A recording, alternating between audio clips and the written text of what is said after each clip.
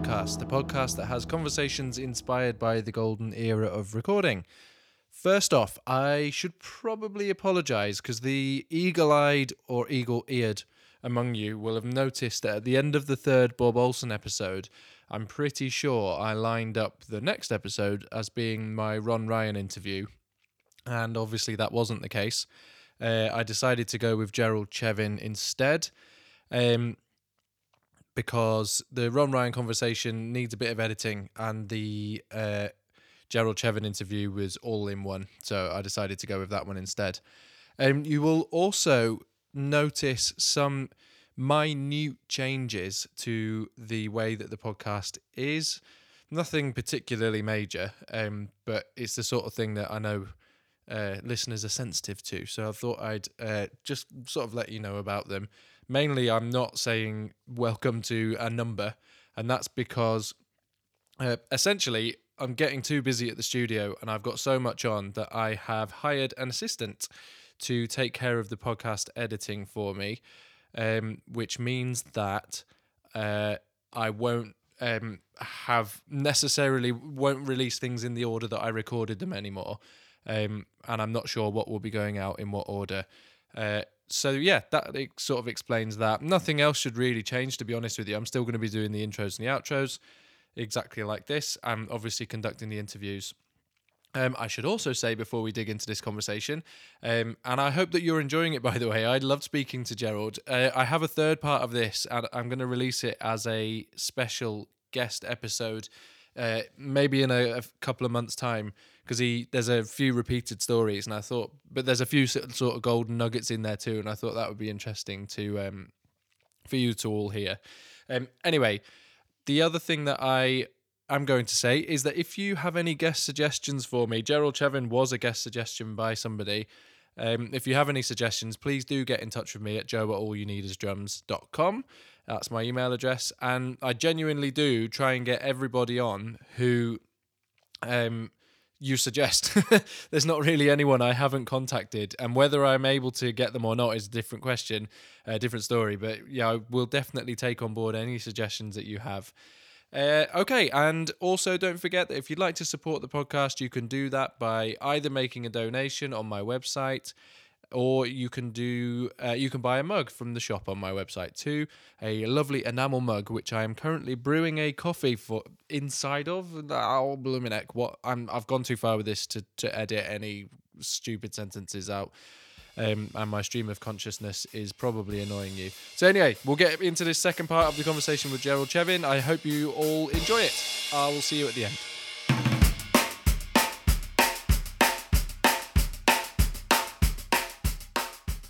I was lucky enough to work with a producer who went on to be, he became very popular in terms of what he did. I don't know, again, you've ever heard of a guy called Denny Cordell? Yes, yeah. Yeah, well, Denny and I got on very, very well. Now, Denny was from Argentina. Not that makes any difference, but he had an ear for, knowing what was going to be successful or not. Because at the end of the day, you can be aesthetic and artistic and stuff like that. But, the money pays the bills, not how much you appreciate the music. Because, you've got to earn money to indulge yourself. Anyway, he said to me, one day we were working on something or other, and he said to me, "Come to Birmingham with me and come and listen to this group." They were called groups in those days and not bands. So, all right, so we toddled off and we go to a place in Birmingham called the Cedar Club, and there was a big queue of people outside, but because we were, I don't know, in inverted commas, VIPs, we just went straight in, and we were shown like the best place to be. And this group comes out and starts playing. And he was right. They blew me away. And it was called The Move. Yes. And Roy Wood, Bev Bevan, Carl Wayne, they were all incredible musicians. So the next week they came to London and we recorded their first hit record, which was called Night of Fear, which was, quite a clever thing. And that got to number one, I believe. And I just became very friendly with them all because, when you work with people for hours and hours on end, right, you always develop some kind of affinity, and especially in a closed control room, you know, where you know you're literally on top of each other for a long time. Mm-hmm. And then Roy said to me, he's got another friend who is quite a good musician, and he's in a group, and he's in Birmingham. Why don't you go to Birmingham and see them? So I toddled off to Birmingham again, and I saw a guy called Jeff Lynne, his group, and got them into the studio and worked with them. Unfortunately, they were called the Idle Race, but they never ever made it, even though Jeff's compositions were just incredible. And one day I was on the phone to a guy called Jeff Emerick, who was the Beatles sound engineer. Absolutely. And I said to Jeff, look, well, I'm going to come down then. I'm going to come down on Thursday and watch your session, you know, which is something that we all did. And Jeff could overhear me. So I said, okay, I'll see you on Thursday then. Bye. And so Jeff said to me, can I come? I said, no, it's just for me. And he sort of almost got down on his knees and begged me to go to the studio. And somehow or other, I relented, and we saw them recording the White Album, but they didn't record any of it together. It was all done, you know, Paul was in one studio, etc., etc. But Jeff was just like, you know, he had the same feeling in his head that I had when I first started as a sound engineer, that to meet people that were just your idols is just incredible. I mean, it really is. To actually be talking to them and socialise. Anyway, you know what happened with Jeff. He went on to produce one of their records, and of course, in his own right, with ELO, he's an incredibly successful guy. Anyway, so Denny Cordell produced people like Joe Cocker and lots of people, and he had an assistant at the time, an American guy who was a guitarist, a bass guitarist, and an arranger. And his name, but it still is because he's still around, fortunately, Tony Visconti. I don't know if that name rings a bell. Absolutely does, yeah. Yeah. Tony did a few string arrangements for The Move, Flowers in the Rain and stuff like that, which happened to be the very first record ever played on Radio 1, which was a nice thing. But Tony said to me, look, I've got this guy, he said, and maybe we could bring him into the studio. And he's a little bit nervous, but, he has been into the studio before. He was with a group called John's Children. I said, well, we did John's Children here at Advision. He said, oh. So anyway, this guy comes in, Mark Field, who actually changed his name to Mark Bolan. And, we got on really well anyway. And he did a few of these, they cut the name down in the end, but Tyrannosaurus Rex things, which the first one they did was called Deborah, which went on forever. And I thought I was going to go nuts listening to it. I mean, you have to listen to these things 100 times, but it worked out quite well. It wasn't a major hit, but some of the other stuff he did, he became incredibly popular. Yeah. And then Tony and I got on very well. And he said, well, I'm going to bring in David next, David Bowie. Yes, and wow.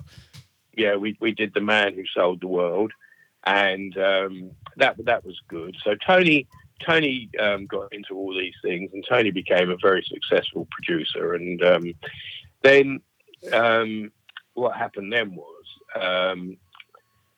there was a big concert going to happen in America, and Joe Cocker was in it. And I'd also met Jimi Hendrix as well. And so there was a team of engineers they wanted to go and help, the sound. And it wasn't just me, there were loads. It was called Woodstock, which you've probably heard of. Absolutely. And so I was there. Fortunately, I wasn't one of them who had to sit in the field. I was treated a bit more like a VIP.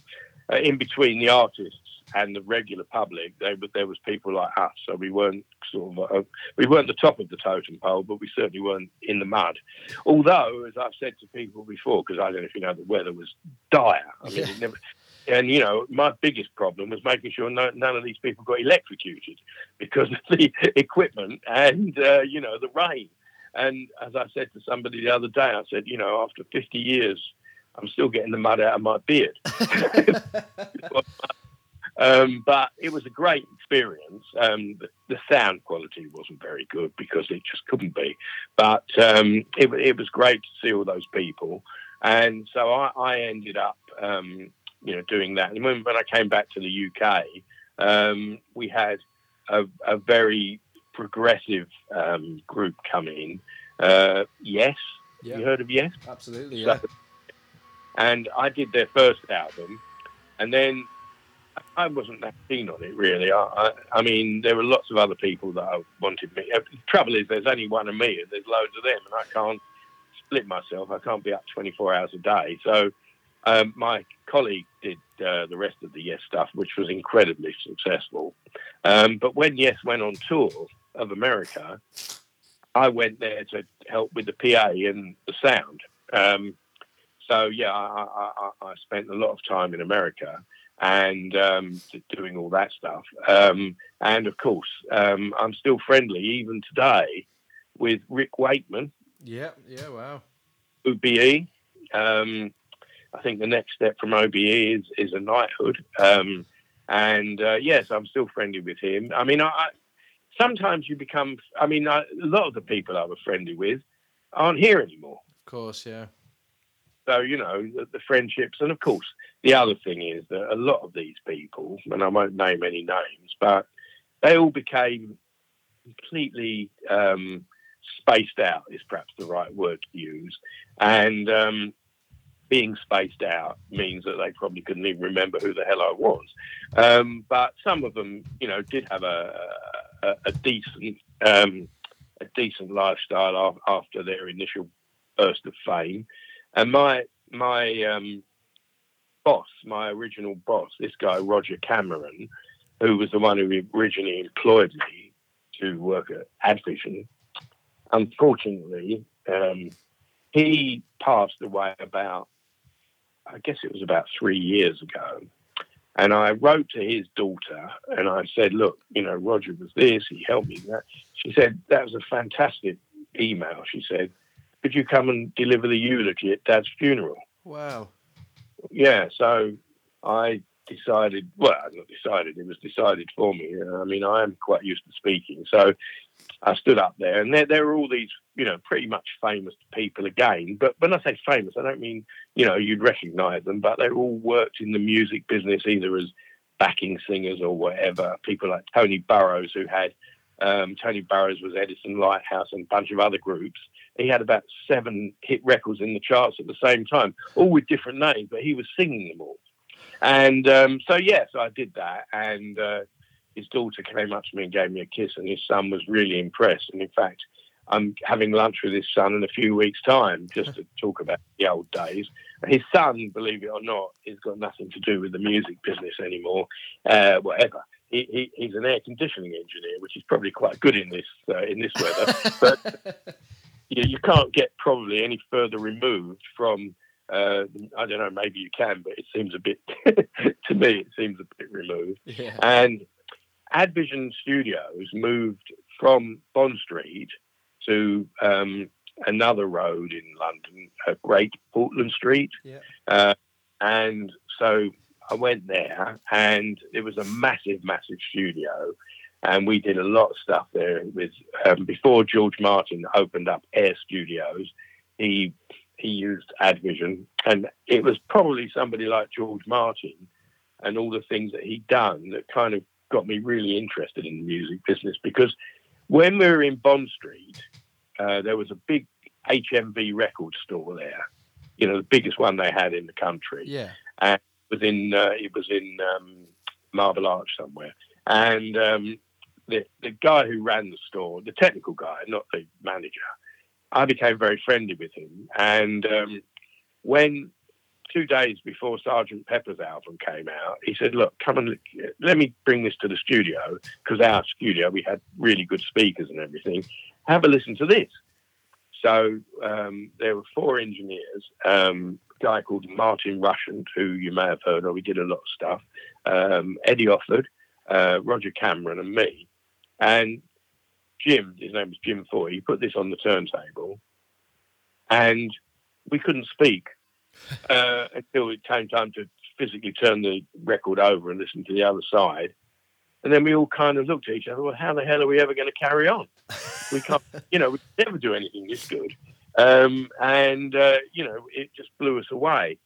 And then about 6 weeks later, we got a session with a group who disappeared, I think, but they were called Grapefruit. And the two producers happened to be Paul McCartney and John Lennon. Oh, so wow. they came, and I'd never met them in that context before. I'd seen them at, when they did the White Album, but they were too busy. This time they had nothing but time to talk to me. And, I realised very, very quickly how much of a genius Paul McCartney was. You'll never meet anybody as iconic as him and as clever as him. And then the guy who used to work at Advision, the maintenance engineer, he set his own sound company up, and he built a studio for John Lennon in John Lennon's house in a place called Tittenhurst in Ascot. And John Lennon needed 3 engineers to go out there and record him as and when he wanted them.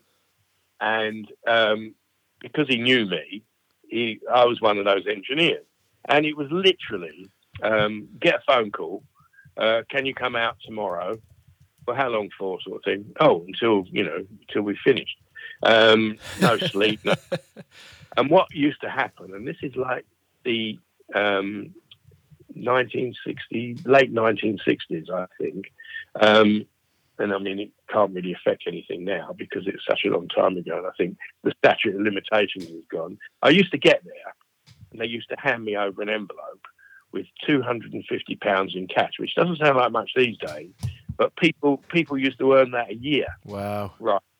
And I would do loads of sessions, and suffice it to say that I did a lot of hit records with him as well, and Phil Spector. But they were always completely and utterly, if they weren't drunk, they were stoned. And if they weren't stoned, they were drunk. And if they weren't either, they were both.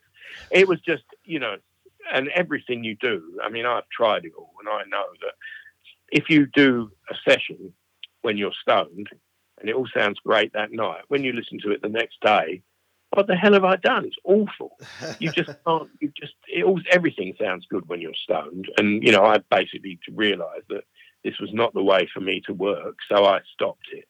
And but we did a lot of stuff. And after about, I finished all the sessions, I bought my first house for cash, no mortgage. Wow. So that was because of doing that. And this was on top of the money I used to get when I worked for the studio as well. And I just began to realise, I was lucky enough, actually, that the studio, I'd got offered a job in America to go and work some studio in America by a guy called Shel Talmy.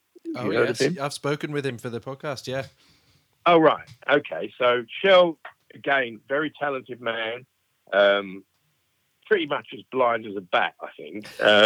Couldn't really see anything, but just knew what to do. He is a bit like Roger Daltrey with his ears now, and I don't know if Shel still does any work. But anyway, I went to my boss and I said, look, I've been offered a job in America and I'm going to take it. What? And they said, no, I'll tell you what we'll do. We'll send you to America for free for 6 months. You can go anywhere you like. We'll pay all your expenses and we'll pay your salary. Wow. So I thought, what? So how could I turn that down? So I went all over the States. I went to all the recording studios well, not all of them, but a lot of studios in New York, where I met a guy who used to work at Advision called Eddie Kramer, who produced all the Hendrix stuff. You've heard of Eddie Kramer? Absolutely, right? Yeah. He and I got on very, very well, and he was South African, and well, still is really, and but he never lost his South African twang. So he's got a South African twang mixed with an American accent, and he took me to I can't remember the record plant where they did Electric Ladyland, and I saw Hendrix, and that was just mind-boggling. When I say saw him, I heard him. That was amazing, and that was incredible. And then I went all over the States, Nashville, and also to California. And whilst I was there, one of the records I did with a guy called Kit Lambert, who was a well-known record producer, was a group called, wasn't a great record, but it was called The Crazy World of Arthur Brown. They had one hit record, which I'd worked on. It's called Fire. And it just happened to be #1 in America as well. So when anyone ever said to me, what is it you've ever done? Because they'd never heard of me. I said, well, the #1 record at the minute is one that I was the engineer on it. Oh, so that kind of got me into a lot of places. And I saw the Wrecking Crew. You've heard of the Wrecking Crew. Absolutely, yeah. That would knock your socks off. And talk about drummers there. I mean, I've forgotten the guy's name, but wow. They could just play anything. Did. And that was amazing. So I did all that. And then I came back to the UK after 6 months. And they said, my boss said to me, right, we've been paying your salary. And here's all your luncheon vouchers. Because in those days, you used to get luncheon vouchers as well. And it was enough for me to go out for 50 meals. I just took everybody out 3 times because I couldn't eat all those meals. So that was good. And then I began to realise, am I going on too long or shall I stop? I'm hanging on every word. This is fantastic. Oh, right. Okay, so then I began to realise that I was about to get married and my working hours were weird. I'd start work at 6 or 7 o'clock in the evening and get home about 8 o'clock in the morning. Well, it's not much of and this is every day of the week. This isn't, weekends were just another day. And so I began to realise that I couldn't keep doing this. Although I loved it, I had to do something that was, more sociable hours. How could I get married and do this? It just didn't seem right to me. So I made the decision that what I would do was to leave the studio as a sound engineer and go away and design all the equipment. Because I knew, I've got a degree in electronics. So I knew how equipment's supposed to work and what to do and how to make it.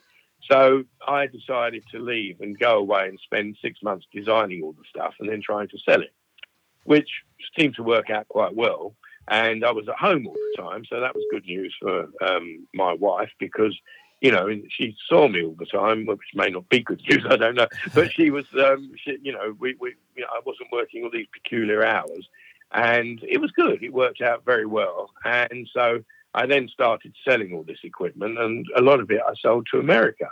I gradually sold my company to an American company, and I thought, what am I going to do now? I did miss the music business, but at the end of it all, I think your own sanity has to come ahead of what you might like the most. And so I decided that I would step away slightly. And a few people still wanted me to go and do things for them. And, so that's really, and my best friend was a sound recording engineer. And his name still is, I was going to say was, but it still is, John Maxwith, who did a lot of stuff. He worked at Lansdowne Southern Music and then became a freelance, and he did loads of records. And he was working, and I wasn't doing that anymore. And I said to him, I believe that working as a recording engineer may be great, and you may be the best recorder in the world, but it's a bit like being the best coal miner. Without any coal mines, what are you going to do? Yes, and yeah. The studios were closing down at a rate of knots because all these Pro Tools and God knows what. So you're ending up now with maybe 5 studios in the whole of London because all the others were just closing like you couldn't believe. Or the ones they spent fortunes on. Trident was a really well-known studio where the Beatles did some stuff. Everybody worked there. And, they couldn't sustain it because people were very happy to work at home in their bedrooms or something. And you didn't really need to have a sort of 50-piece orchestra anymore because you could create all that using synthesizers, things like that. Yes. And I said, look, I've got out of business, and I think I made the right decision. Oh, no, I'm going to carry on. He said, wait, John now, he's exactly the same age as me, but I won't tell you what that is. But we will never see 60 again. And he he works as a minicab driver. Wow. So, you know, I don't work anymore. I've retired. Yeah. But I just realised that there was going to be some kind of sea change. And, you know, hindsight is a great thing, but I did actually kind of forecast things would. Sorry, excuse me a minute. change. You can hear my little girl's shit. I'm just I gonna. can hear. Yeah. Is that just one of them? There's two of them. Sounds like hundreds of them. Oh, right. I'm just gonna speak to them. Give me 1 second. Yeah, sure. Girls. Oh, sorry about that. Okay. So, you know, I just kind of got out of the business, not because I hated it, but because I didn't think that it was going to suit me. I've just had an email from somebody literally at 10:36. Hello, Gerald. Trust all is well. I'd like to speak to you about the first Yes album, etc., etc., etc. So this is what happened. Getting, this sort of thing, and it's hard because, you know, I don't know how old you are, but we're talking about 50 years ago. Of course. Yeah. And you know, sometimes I can't remember what I did yesterday. You know, it gets very, very hard to try and think about all these things. But it is good because it is cathartic, I guess, for me. Yeah. And hopefully it's interesting for other people to know how the origins of all this happened. Because the studio I worked at, in the first studio, was run by two technical people, and they didn't seriously expect anything to happen except make a few jingles. Yes. You know, all of a sudden, there were loads and loads of hit records that were being churned out, and the whole reason for the studio's existence, we still did jingles, but we also used to do something else called what was called in those days music to picture. The studio was big enough for a big screen projector. Yeah. So somebody would come along with their with film, you know, and one in particular I remember was Zabriskie Point, which was a very well known film. Pink Floyd came to do it. And so they would watch the film, work out what they were going to do, and then play along to the relevant bits, and it all be recorded by us. I should warn you here that the conversation jumps around a tiny little bit, mainly because we sort of finished the interview and then we carried on chatting a little bit. So I've tried to keep in as much as possible, but sometimes the subject jumps very quickly. So bear that in mind. You know, I just kind of got out of the business, not because I hated it, but because I didn't think that it was going to suit me.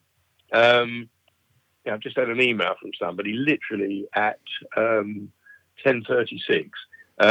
Hello, Gerald. Trust all is well. I'd like to speak to you about the first Yes album, etc., etc., etc. So this is what happened. Getting, this sort of thing, and it's hard because, you know, I don't know how old you are, but we're talking about 50 years ago. Of course. Yeah. And you know, sometimes I can't remember what I did yesterday. You know, it gets very, very hard to try and think about all these things. But it is good because it is cathartic, I guess, for me. Yeah. And hopefully it's interesting for other people to know how the origins of all this happened. Because the studio I worked at, in the first studio, was run by two technical people, and they didn't seriously expect anything to happen except make a few jingles. Yes.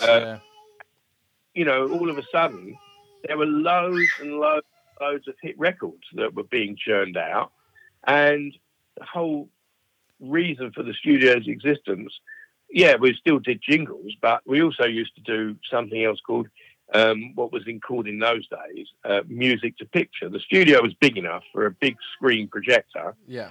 So somebody would come along with their with film, you know, and one in particular I remember was Zabriskie Point, which was a very well known film. Pink Floyd came to do it. And so they would watch the film, work out what they were going to do, and then play along to the relevant bits, and it'd all be recorded by us.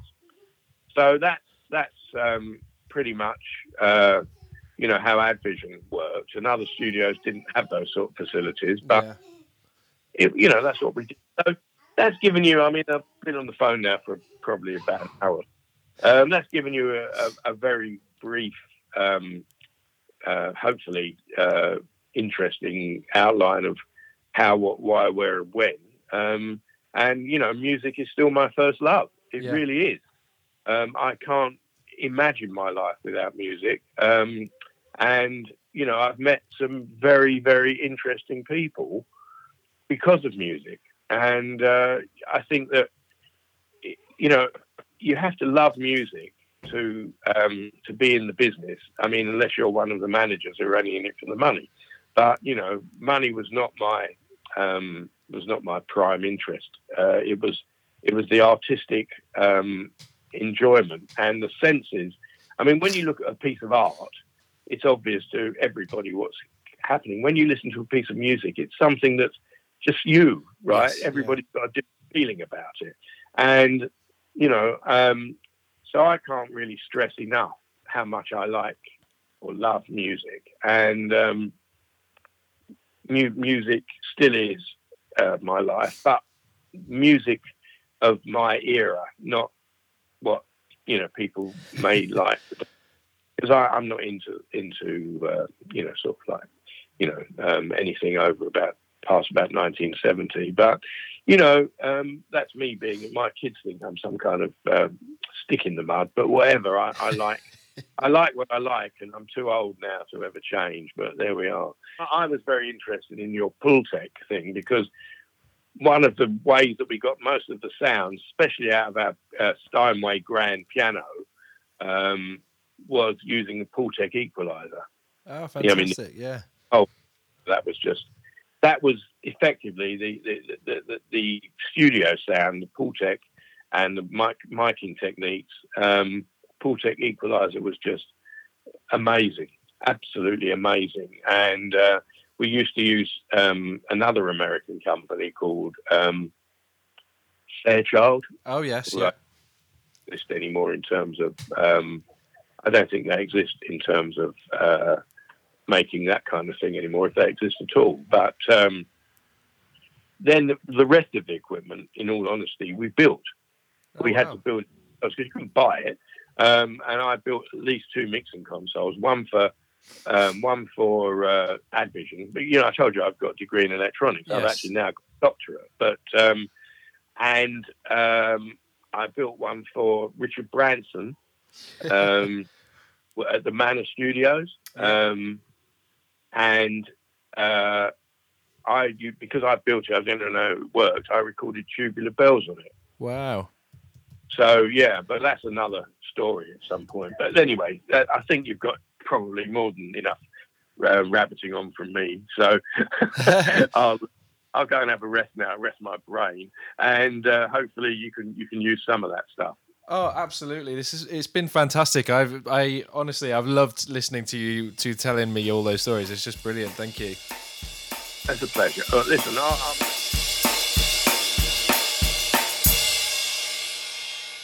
And there we have it. The second part of my conversation with Gerald Chevin. I probably should have warned you in the introduction that my children make a brief appearance during this episode, and I don't know. I thought it was quite funny to leave a little bit of it in. I'd stopped when I told them off, and I told them off very politely. But you don't need to hear me asking my children very politely to not be in the room when I'm speaking to people. So there we go, an insight into my home life. Anyway, I really do hope you enjoyed that conversation with Gerald. As I say, I have a third part of that will be coming out as a special episode, maybe in a couple of months' time. Next episode will not be the Ron Ryan one just yet. It's likely to be an episode with a friend of mine called Andy Pickering, who is very much into analog recording, and he's a piano player. And recently came to my studio and we did a session recording one of his songs straight to his 4-track machine with drums, bass, and guitar. I thought it would be an interesting conversation for me and him to discuss the sort of pros and cons and sort of pitfalls or whatever of having kind of dipping your toe in the analog world as a relatively young, I mean, in our 30s musician. Essentially we grew up with digital. That's how we came through. And then we've started to discover the brilliance of analog. And this is generally a conversation about how we've developed in the analog world. So I thought that would be interesting for anybody who's a home studio enthusiast, or anybody that's interested in sort of analog recording, which is kind of what most of this podcast is about. Anyway, that just leaves me to say a big thank you to Joe Kane and David Henshaw for the music and the artwork they supply for this podcast. I hope you all have a fantastic week, and I will be back next Tuesday. Goodbye!